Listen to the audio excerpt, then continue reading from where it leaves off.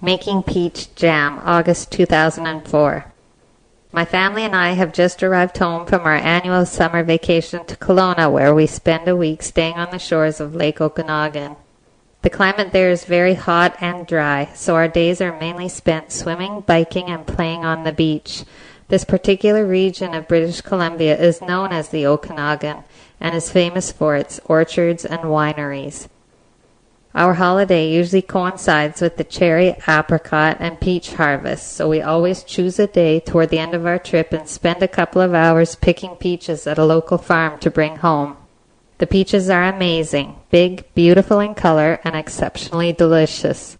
We keep as many as we can in the fridge so that they don't spoil, and every day we take a few out to ripen.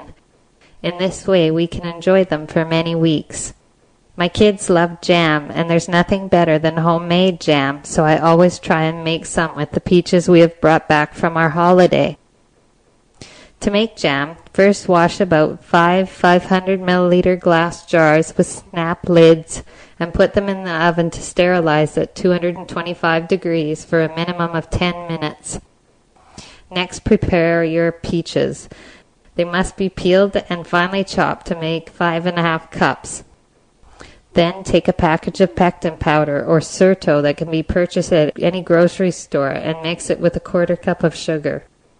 Add the pectin and sugar mixture to your peaches in a large pot on the stove and set to medium-high heat.